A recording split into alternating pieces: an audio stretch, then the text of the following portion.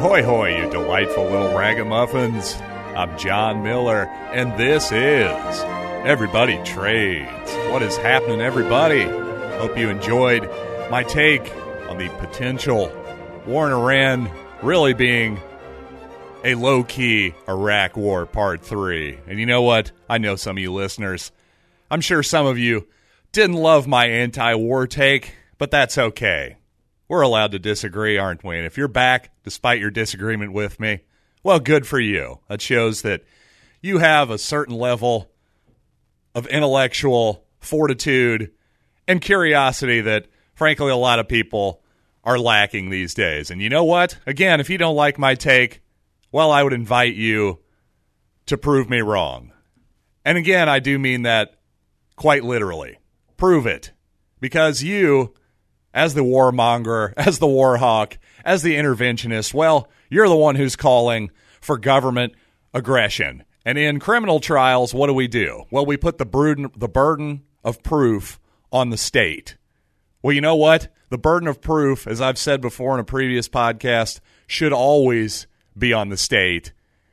And warfare is no different. So I would challenge you all, if you don't like my argument, we'll make a better one. Because I don't think you can, quite honestly. That's the true honest position that I have. But you know what? Enough about war. We already had that take in a previous episode. So you know what? There's something else that's been on my mind for a few months. In fact, really this whole football season.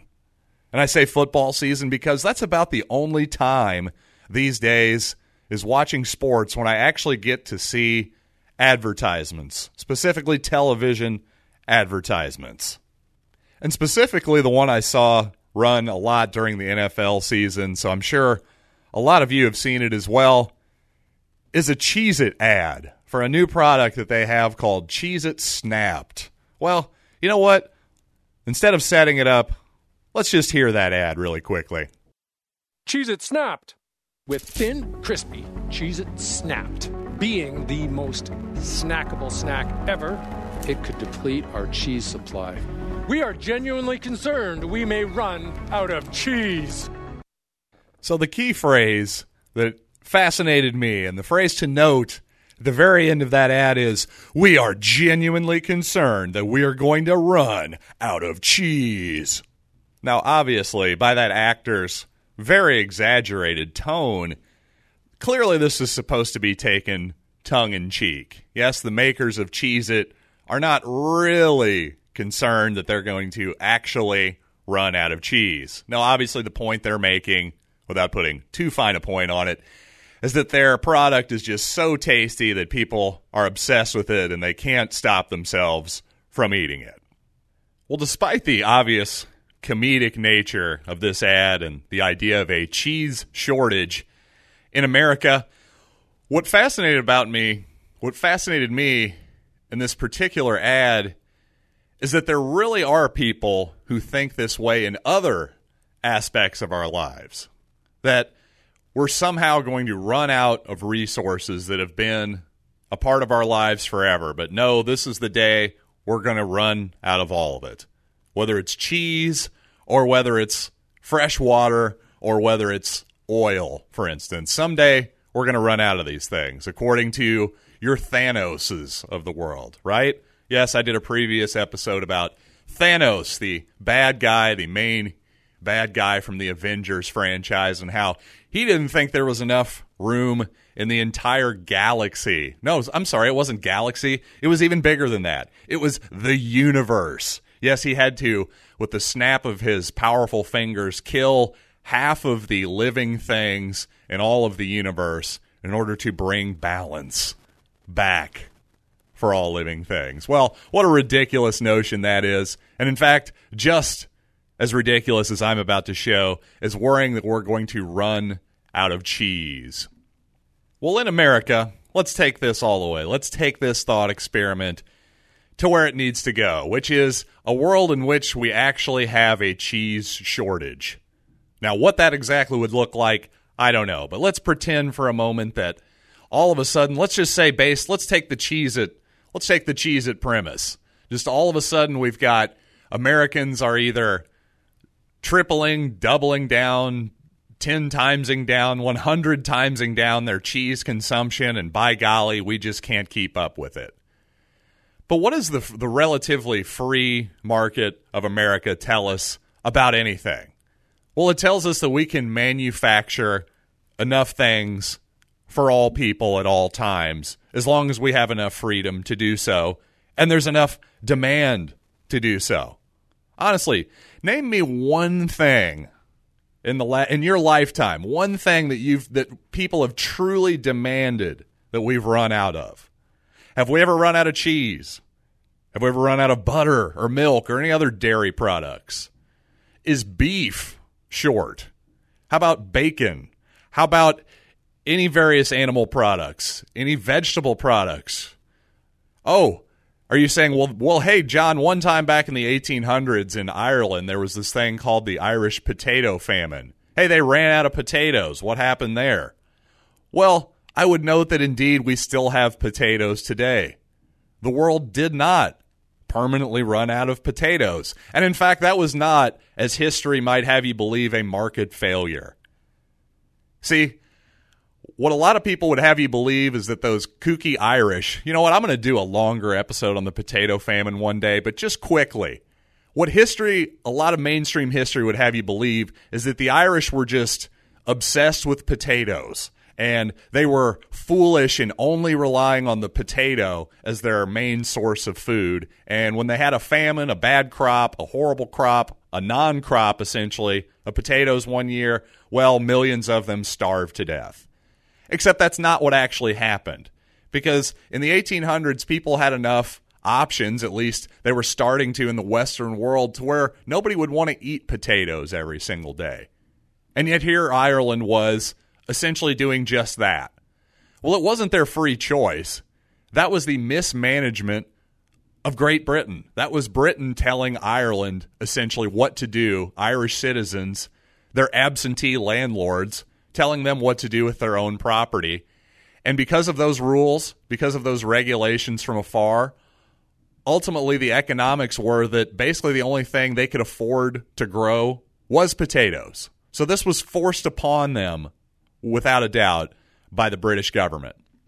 So if those Irish citizens truly had full property rights and the ability to grow whatever they wanted, well, certainly there would have been far more diversity in the things that these people would have chosen to grow.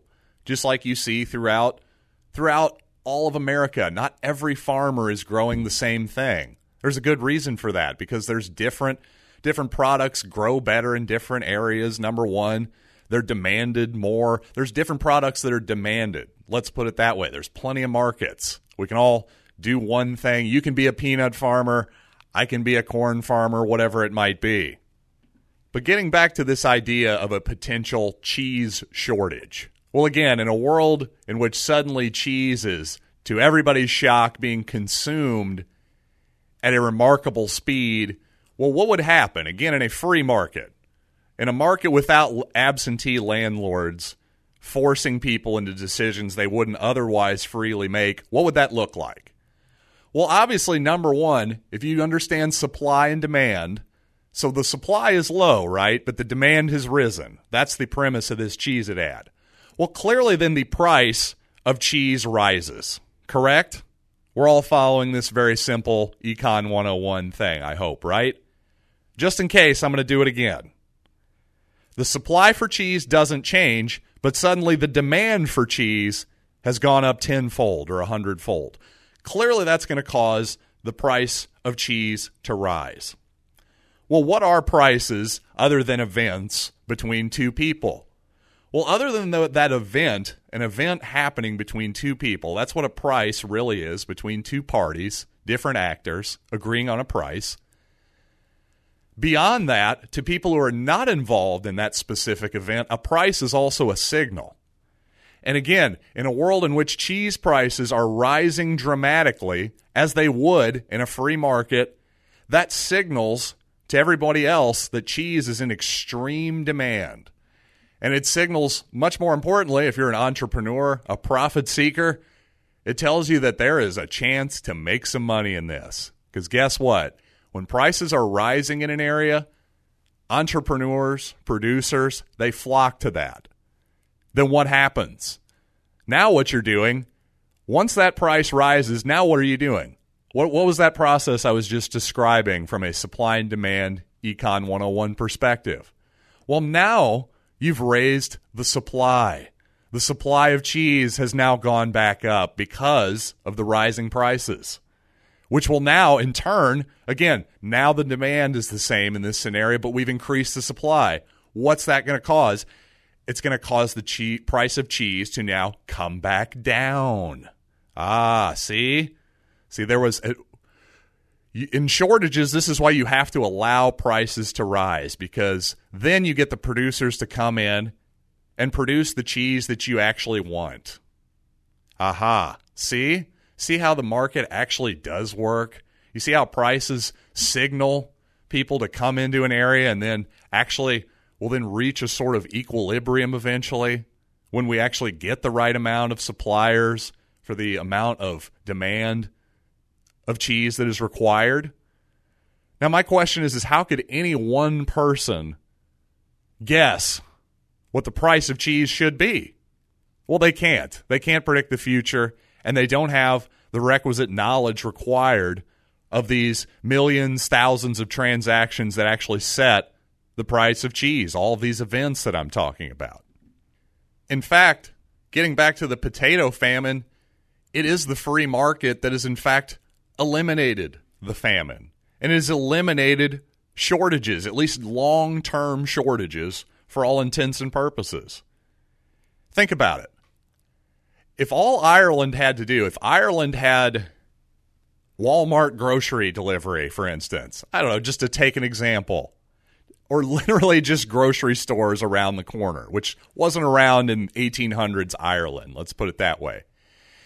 My point is okay, you can have a horrible freeze in an area, a horrible drought in an area, and for a season, maybe multiple seasons, you might not be able to grow anything.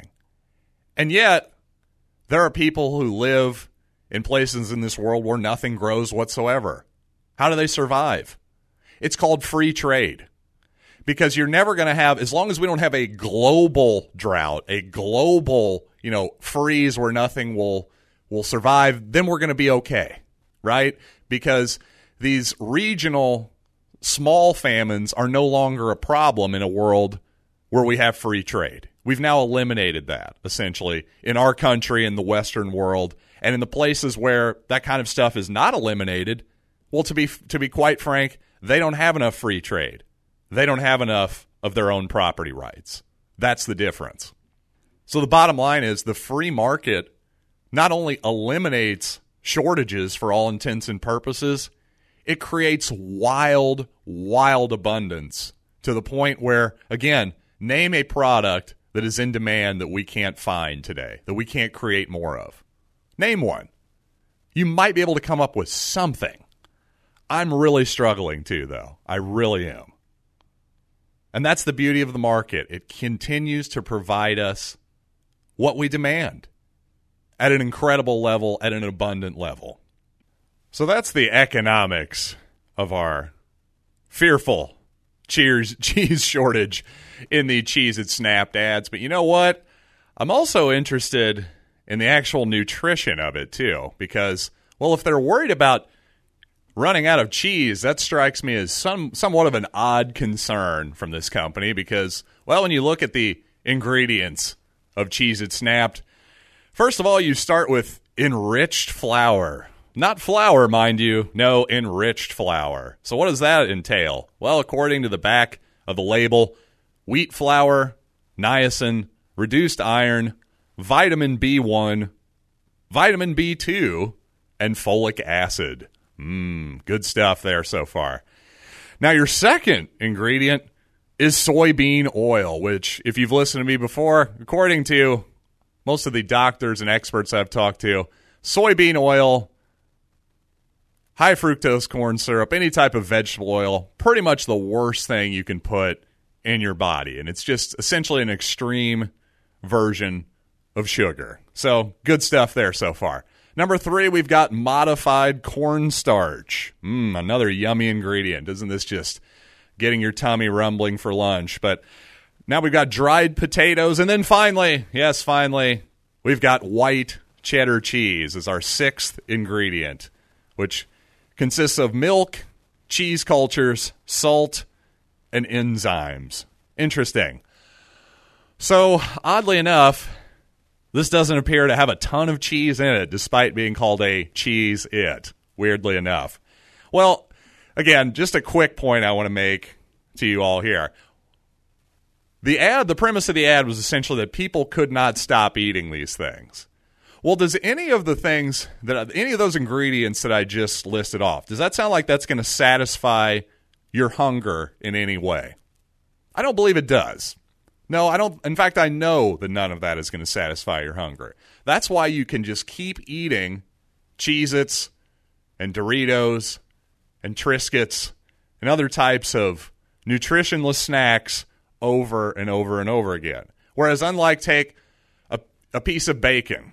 You're frying up bacon in the morning. What could smell better? Nothing. Nothing smells better than that. Nothing gets your hunger going more. And yet, nothing satisfies more than a piece of bacon either. You eat 3-4 pieces of bacon, you're satisfied. There is no binging on a box of bacon, for instance.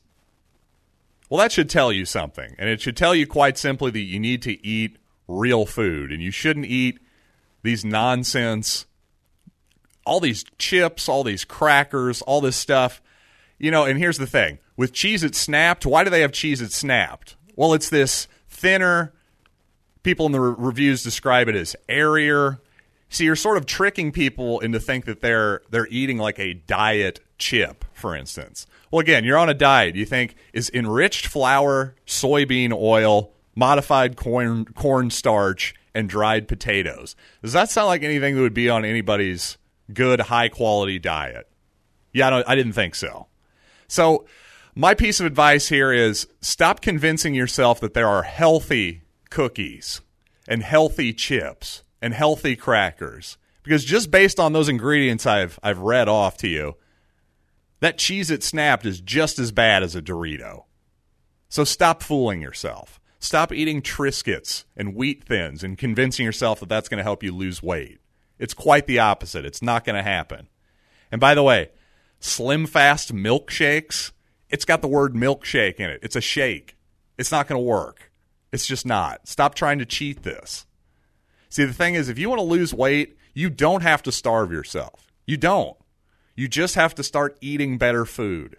And that's, I won't get too specific beyond that. There's plenty of resources you can find all about what I would call the no sugar, no grain diet, the keto diet, if you will. Well, I've lost 30, 35 pounds doing it. I feel way better. And honestly, just this knowledge that I have now, I just feel great knowing the types of food I should and should not eat. So I encourage all of you to do that as well if you're interested. And mostly the Snackwell's cookies, Slim Fast shakes, you just knock all that stuff out. You just got to get the junk food out of your life. Again, I'm not asking you to starve. I'm asking you to eat better food. So with all that being said, we got a lot of diet advice, a little bit of economics in there too. This has been a bit of a weird show, hasn't it? But you know what? You should expect nothing else from me than a little bit of weirdness right here on Everybody Trades.